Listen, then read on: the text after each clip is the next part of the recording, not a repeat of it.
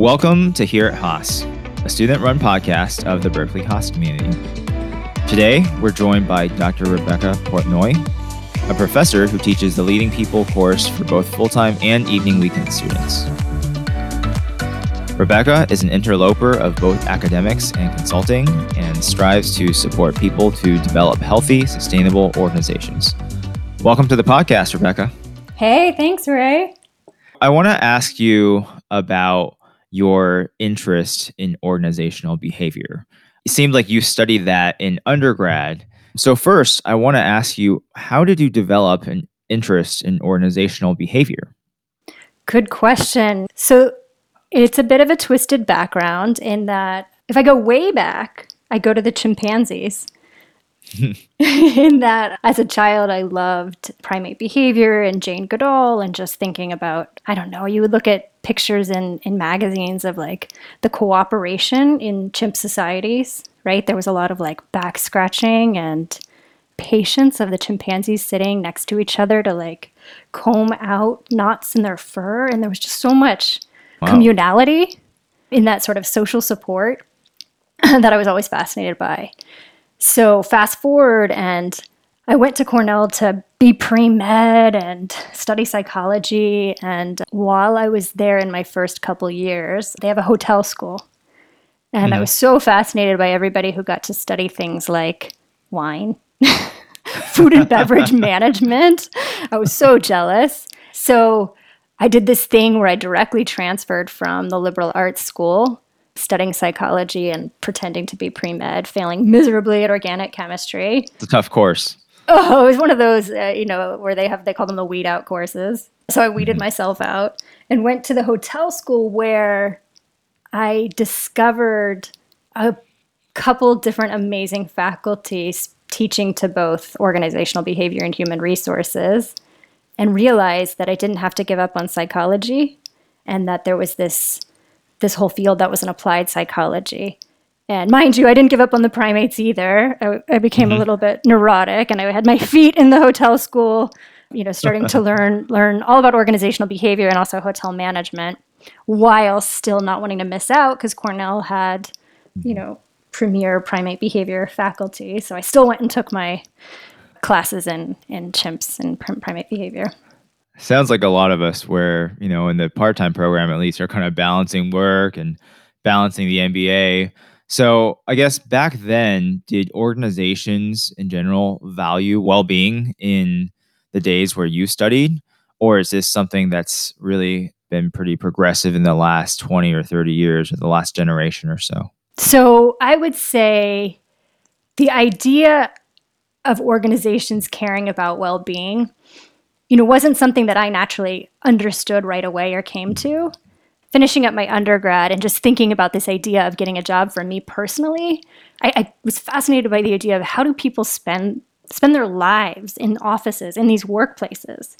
I just was so curious about what are they doing there all day, right? Like, granted, I was really lucky. I had part-time jobs as an undergrad, but I hadn't been totally immersed in the working world. And, at the time you're graduating, you're 22. And so you have such limited exposure to what it means to be part of an organization.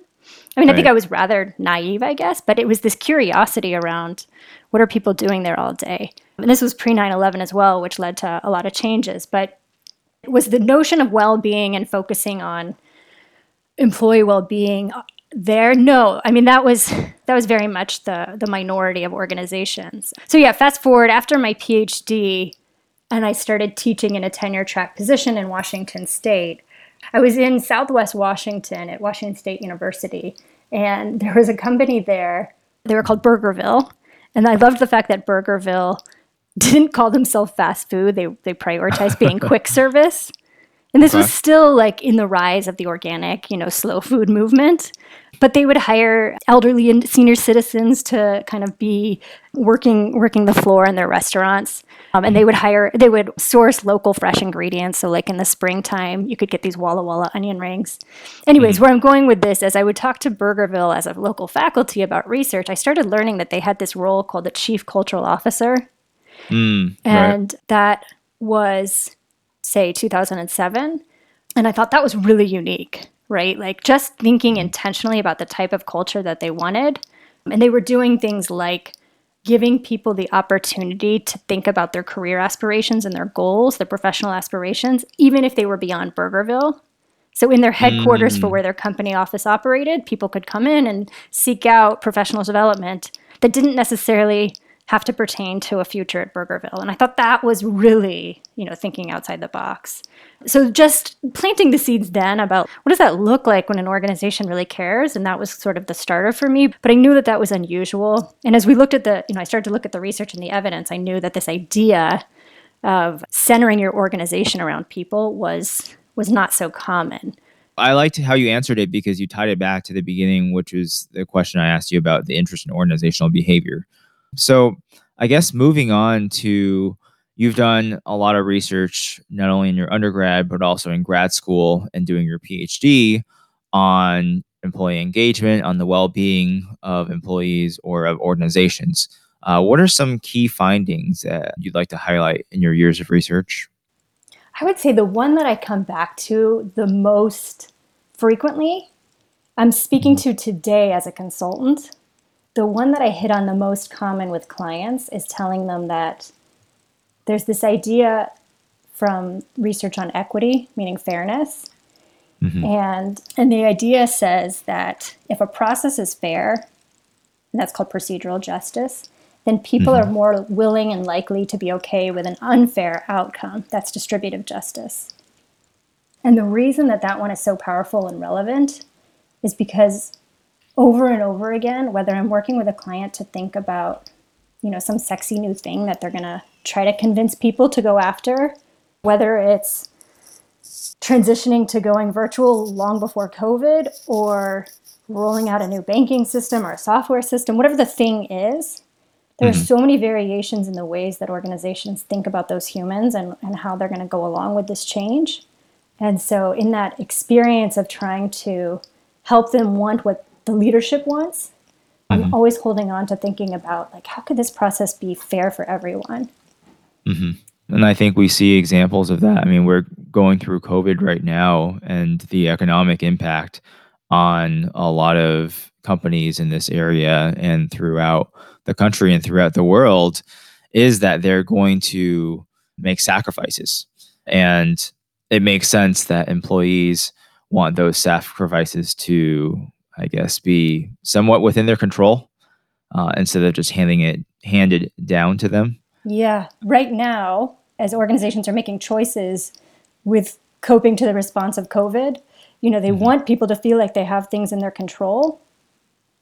I would say that's yet another one of these powerful research findings that it blows me away how infrequently people aren't consuming that fact, right? Like year after year, I see it coming up in the media. It's a research finding, this idea that people want mastery. This is the intrinsic motivation piece, right? Like that we all want meaning, purpose, and control in our work lives. And that sense of like, I have control over these outcomes. And as much as we hear, with amazing scholars who are translating our research into popular mainstream media like Adam Grant, Amy Warnowski, as much as that's happening, it's amazing to see that organizations continue to just, go the traditional route and not create those environments with choice, with control, with challenge. Why do you think that is? I always talk with the students every time we get to this topic in class. And we sort of push on that when we think about these cases of why is this so unusual to find these sorts of elements in the workplace? And I think it's really hard when you're managing others to make this connection between the things that I as a human want aren't just unique to me, but it's actually something that other people want. It's this idea called the toxic tandem, right? That that as humans, and especially when we're in these bounded organizations where we have to operate on a hierarchy, and we have to kind of calculate and think about the people who might impact our outcomes, that our vision becomes more like tunnel vision, and it's a lot harder to be expansive and think about the other people that we're managing and what do they care about and what are their needs. And so to answer your question for why is that when we're living in that world of balancing pleasing my supervisor or making sure that I'm helping my unit to reach the organization's goals or even furthermore steering the entire organization, it's so easy to forget about helping others to get that experience, that sense of control. Right. It's kind of like treating others and taking into account that some people work to live instead of live to work, I Yeah. suppose, Yeah. to some extent. You mentioned earlier, Rebecca, that you also run a consulting business, Makanai. I guess, first of all, what does Makanai mean? And I think you have a fascinating story behind it, if you're willing to share. Yeah.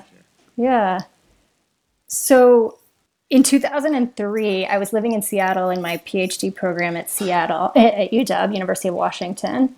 And with my husband, we would go, or at the time he was my, I guess, partner, not even a fiance. And we would go for dinner at this sushi bar near our apartment on Lake City Way in Seattle. And I just remembered sitting down at this restaurant and at the end of the night, seeing how the restaurant employees took all the leftover sushi and moved it to this communal table so that everybody could sit together at this communal table and share the leftover sushi. So the name, the word makanai, is this idea of kind of leftovers or family meal as a Japanese ritual. But what fascinated me that night in watching the workers gather for the meal together was that I had worked in restaurants in Houston and, I'd been a waitress and I'd done that. And I just knew that like the culture in restaurants was that at the end of the long night working, you want to get out of there, you're done, you try to find the quickest route to leave. Mm. But at this restaurant, everybody was then coming together and they were going to sit down and share a meal together. And I was just blown away that was something that they were prioritizing and that the employers or the restaurant had prioritized that time together for everybody. So I later learned, though, that as a Japanese ritual, the purpose is meant, beyond nourishment of literally just eating the food, but that it served this nourishment of connection and building these connections for junior sushi chefs to more senior sushi chefs. So literally in 2003, I learned of Makanai in that place, which, has stayed with me for years to become this like deep appreciation for the role of shared meals and what that can mean to have rituals like shared meals in workplaces. And what does that do to create bonds? Yeah. It's almost like providing not just a job, but a community of shared culture, of shared values, of collaboration. Yeah, no, I mean, you're entirely right. There's this shared pleasurable experience, because as humans, we all eat, right? And we all, for the most part, that everybody takes as much pleasure as I do in just like thinking about and planning for, and then the experience of. And to make this connection back to our conversation around organizations and sharing meals in the workplace, just the word company, right? I don't understand Latin completely, but I'm a fluent Spanish speaker. And so if you break down companion or company, pan, right? In Spanish, con is with, pan is bread, right? So that whole concept of breaking bread That's right. literally Yeah. means one eats bread with, right? So there's something to be said there about what does it mean to have this term company today built on this idea of breaking bread together. Yeah. I studied a year abroad in Madrid, so I'm familiar with those two words, but I never made the connection. Yeah. That's cool. So then what does your company, I guess, Makanai, focus on? So since we've been talking a lot about this idea of how to create spaces and workplaces where people find that sense of meaning and purpose and challenge, and we've been talking about, what I know from creating these rituals where people share a meal together and all the pleasure that can come from building social bonds from that way. When I thought about starting a consulting practice, I decided that I really wanted to be able to help organizations to work towards that sort of healthy workplace. So that goes back to that fascination with how do people spend their time all day, as you said, whether it's to live to work or work to live, and we keep seeing one thing that I care a lot about, and especially in my work, is that we keep seeing years and years and years of this idea of disengagement in the workplace. the statistic doesn't change year after year. Gallup will put out a poll or a study year after year showing 2/3 of the American workforce gets disengaged at work. And so in some ways that bums out my 22-year-old self coming out of college, that answer to that question of what do people do all day, that for most people, they're doing it in a disengaged way. Yet at the same time, like when you asked me earlier about, what do we know from research? And we were talking about just this basic finding of knowing that, people want meaning, they want mastery, they want purpose, they want control. That's simple, right? With humans, it's not additive that like you can bring in Makanai Consulting and we just plug in the sense of purpose and meaning and boom, you've got this like healthy, amazing workplace. Like clearly I don't bring them a that secret magic formula. No, I don't. I wish I did, but I don't have that magic wand. So what I do with Makanai is often try to bring together these two worlds of understanding, my understanding of the research, but to help the organization really be self-aware and think about who they are. So I would say one of the biggest things I focus on is this idea of organizational self-awareness. Meaning helping my clients to be really reflective and think about what's happening inside their culture before we even try to fix and tinker. Yeah, can you just walk us through kind of an example client you would have in terms of what the process is going from understanding the problem they have, doing a little bit of research, and then, after reaching an agreement, coming up with customized solutions? So in some ways, I get to still bring my research hat into this work. And one thing that I do, and I do this with the students, for all you incoming Haas students, in the weekend MBA class, we do this kind of consulting case study project. And I try to teach a very filtered down version of these steps. But the basic idea is data collection, right? So if I reach a point with a client where it's not exactly clear, right? Every organization comes forward where they think they're their own best kind of clinician and they think they know what's going on. But in reality, they really don't have the language of organizational behavior and management to describe their pain. And so usually they present with, we really need to fix our performance management system, right? Or there's we just need to do a reorg because if we just move these parts around, bridge these two teams or merge these two departments, they have these ideas of what's going to solve their problems at the surface. Right. And so with both the team projects and in my own clients, there's this moment of kind of hearing those presenting problems and deciding whether it makes sense to go into what I was starting to tell you, this whole data collection process of either running focus groups or interviews with either a target unit, to say one branch of the organization, or if the organization's small enough. One of my clients a year and a half ago was 40 people, and it was doable to do this large organizational assessment. But they've doubled in size since then, and so it would be a lot harder to do it now. That means their organizational morale probably improved. I would love to say causality is due to this work, the morale improved. Yeah. But there's always, alternative factors driving their growth as well. Right. But the process is really this experience of, first, I bring everybody together if we decide we're going to go for this whole org assessment and have a community meeting of kind of explaining what the process looks like and then telling them about what to expect in the interviews or in the focus groups. Because, as I said earlier, process fairness matters, right? So by doing that, I want to create these spaces where people feel comfortable, they can trust, who is this person, right? If you've ever seen, is it Office Space, the movie, where nobody trusts the consultants? Yeah, it took me a while. The Michaels. Yes, exactly. Right. Michael Bolton, and then the two Bobs. Exactly. Who stole my stapler and wear your flare, all the classic kind of superficial stuff. So my goal is not to be that superficial consultant, but really one of the things I learned was as I was first coming out of academia and learning the skills to become a consultant was this idea of building a strong relationship, that relationship with the client was just as important as the findings. Meaning, even if I come up with these genius, brilliant insights into your organization and working with you to kind of help build that sense of organizational self awareness, Hmm.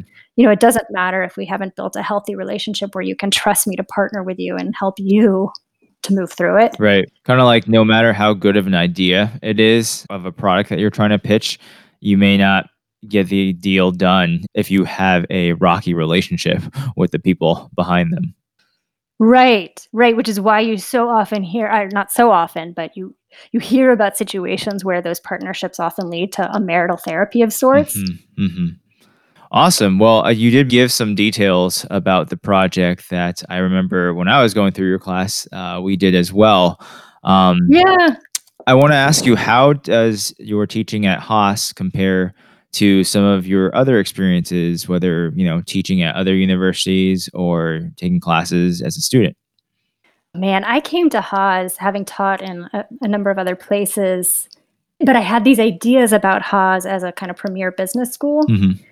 And so I had some anxieties, I'll be honest, about like, oh my gosh, this place is going to be so competitive, that the students are going to be focused on either an individualistic culture and how do I take care of myself. Hmm. And I was so blown away in getting to know the students, in discovering their like gratitude and respect for the learning journey and their learning experience, Mm. and that same gratitude and respect that they have for each other. Mhm. All my sort of anxiety or anticipations were just proven completely wrong. And part of that, I think, comes from all that work that Rich Lyons put into thinking deeply about the culture of Mhm. Haas. Right. So you might remember, though, in class when we talk about culture and we analyze the Haas culture, and usually it seems so superficial to have things like your Mhm. principles plastered on a wall, right, or in a plaque. And Haas has gone as far as embedding them in the sidewalk Mm. in that plaza area as you walk up to Chu Hall. Right.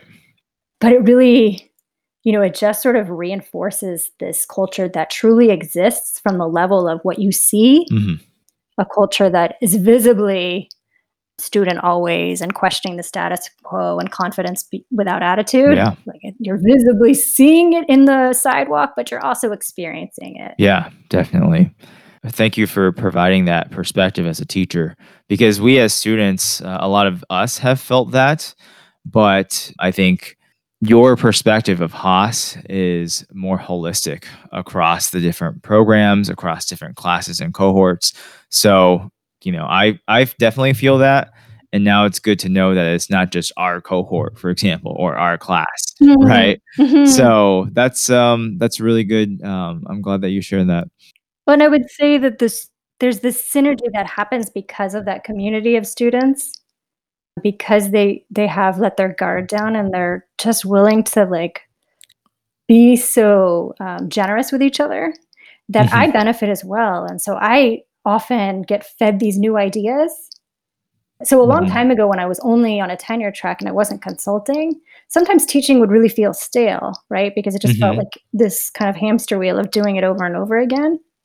And now it has this incredible energy because one day I'll be in front of the class and talking about a concept that I'd just been talking the night before. I mean, this happened a month or two ago, a couple months ago in the spring, where with Mhm. COVID and the need for the organization to shift to accommodating, working from home, one of the team projects was presenting on their client and how they dealt with it, right? And the day before, I'd been talking with the client about how are they going to learn and respond dynamically to this world we're in. And so Right. those two conversations, both with the students and with the client, had this synergy for me that's really powerful. Yeah, so it looks like just as you're encouraging us students to apply what we learn in your class in real life, you basically took your conversations with them and applied it in your own life. Um, Completely. yeah, that's amazing. But I'm so grateful to the students for giving me that, right? Like I wouldn't get that if I didn't have this luxury of being able to dance between these two worlds. Right. So, for our incoming students who are listening, who are going to be taking your class or may have already been enrolled in your class by the time this episode airs, what are your goals and what do you want your students every year after having taken your class to come away with? Yeah, I talk a lot about in class how, we have so many conversations and there's so much to hold on to. And I'll always say, put this one in your back pocket. I mean, in the language that we speak in my class is this world of like, there's the individual, yourself. Then there's this concept of you're part of a team and the dynamics of a Mhm. team. And then there's this other layer of the organization that you're operating in, right? And then Right. there's all the factors externally that are influencing everything that we see inside of an organization. And Mhm. so, given that complexity, I think when I talk to the class about takeaways, I guess it's figuring out about the balance in holding on to, you hear about authentic leadership, right? And holding on to that Mhm. authentic awareness of yourself while also thinking authentically. I've been talking about organizational self awareness. So individual and collective self-awareness. Yeah, so that you're comfortable, right? Because we see leaders that are sort of in this like trying to do what they think is best without staying true to themselves. Right. So that you're able to make these decisions that feel right for you while being right Mhm. for your organization. And yeah, and I think one of the big concepts that you mentioned in class is authenticity. And it is hard enough sometimes to be authentic when you're trying to achieve a certain business goal or business motive, and probably much more difficult when you add the layer of organizational authenticity, which ties to your mention earlier about procedural versus distributive justice. So I guess we're kind of going full circle here. And so we just have some lightning round questions. First, what is your favorite activity or hobby that you've done during shelter in place? I have kids, and some of our activities are intertwined because here we are sharing this space together. So, with all the online stuff, I think one of the things that I've been having a lot of fun with are all these online cooking classes. Any dish that you'd like to highlight? Well, the one that we did a couple months ago was with this woman who wrote the book, I think, Art of Pie. And Mhm. anyways, I learned to make like really good dough. And the Mm, reason the dough was so good is I learned how much butter you put into it. And so with that dough, you can do all kinds of things. But I'm Jewish, and one of like the treats that I love, like when you're in New York City and you go out to Brooklyn, is you get really good rugala. It's like that swirly mhm. kind of pastry. Rugala is often like boring flavors are like cinnamon and nuts and kinds of things. I'm a chocoholic, so I love like a good chocolate rugala. Okay. So Wow. you can see the theme, right? Like I switched to a hotel school. My business is named after food. Like there's a bit of an obsession. Okay. And then second question, what is your ideal first vacation spot after the shelter in place, the quarantine clears up on a global level? Ideal, not practical, right? You can say either. Whatever you're thinking of. Oh yeah. Well, I mean, what's been hard the the week that COVID started, I was really lucky, and March 8th or 9th, I had gotten to squeeze in a trip that had been planned to a film festival in Missouri, in Mhm, Columbia, Missouri. A friend here in Berkeley, she initially was part of the founding team of this film festival called True False. mhm. And that was just so fun. Like, I'd never been to a documentary film festival. So it was so fun to just like be with friends and go see these amazing films, Mhm. which I'll put a plug for, like one that's coming out on Apple TV in a month that I saw called Boy State, just awesome films. Mm. And so to go from that world and to come back a few days later and discover like, everything shutting down, my kids' school shutting down, like, so awesome vacation. I would do that all over again. And it's in Columbia, Missouri. Yeah, I was gonna say, it sounds like it may not be the place that matters, just being with other people, being around The other people, experience, yeah. Cool. All right, well then, last lightning round question, what's your favorite defining leadership principle? I'm a boundary pusher. My life has been all about pushing boundaries, and Mhm, everything I do is always seeing like what mhm, can I push a little bit more? And so I love mhm. question the status quo. Nice. And for our Axe cohort, we did Axe the status quo. Oh yeah, It awesome. was our chance. Okay. So then I want to wrap this interview with having been experienced in both kind of the academic world in, your PhD, as well as in consulting, these last few years or last several years, how has that experience been like living in both worlds, academics and consulting? Before I started consulting and I was a full-time academic, I felt like nobody really cared about our research. A lot of our research was really looking at like these what we called incremental variables. How do you impact satisfaction in the workplace? Like, is it having more frequent supervisor conversations? And as a boundary pusher, I never was satisfied with doing that sort of research. I wanted to do these really exciting, sexy topics like my dissertation on underemployed immigrants.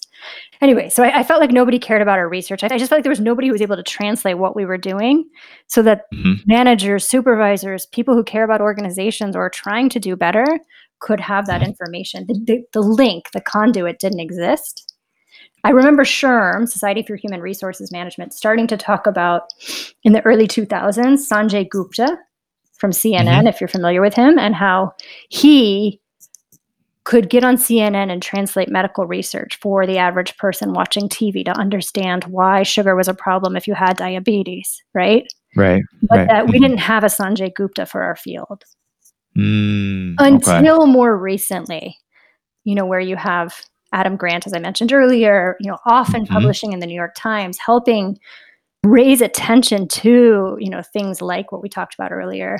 So to answer your question about where do I see the synergy is that I am no Sanjay Gupta and I'm definitely not Adam Grant, but I do get so much pleasure out of those moments when I can bridge those two worlds and help clients appreciate evidence-based management, right? Making decisions that are grounded in this 100 years of research that our field has. Right. And incorporating some of the science and more modern application of using data-driven methods into the actual everyday life for organizations. Yes, amen. All right. Well, thank you so much for your time today, Rebecca. Appreciate you coming on the podcast for our listeners. Thank you, Ray. This was so fun. Thank you for tuning in to another episode of Here at Haas. If you enjoyed the show, please leave us a rating and review on your favorite podcast player.